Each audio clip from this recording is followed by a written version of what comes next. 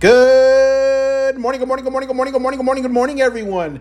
Happy Wednesday and Happy New Year. Welcome to the Don't Limit Your Identity podcast with your host, Jay El Maestro Alicea.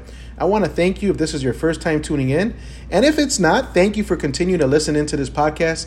My ask is that you could share it with others if you find value in what we share here. What you will find is a quick word of the day from time to time. Along with that, I conduct interviews with entrepreneurs who share their story, share their why, and along with that, share a quick lesson for us to take away with. Many of you have probably seen I haven't been on for quite some time, and those who know me on a personal level know that I actually launched my own business November 1st, 2020. That is correct. I took that leap of faith. I told myself I'm no longer going to limit my identity. I'm no longer going to work for someone. And I'm going to launch my business.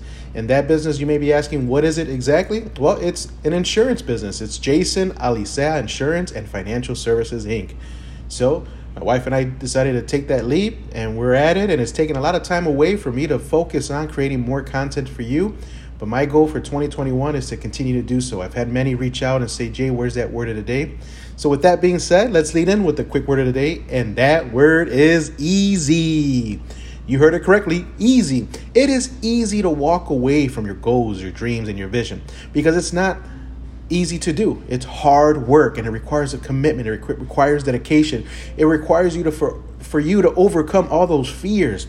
Trust me, as I'm going through the process, there's so much stress. There's so much I didn't realize that comes with launching a business. You are the owner. You are HR. You are payroll. You are marketing. Everything really falls on you. But then you got to figure out ways to not allow that to be that weight on you, that stress. And now you may be facing something else different in life, whatever it may be, whatever's causing you stress, whatever's causing you to tell yourself, you know what, I'm going to walk away. I'm going to give up.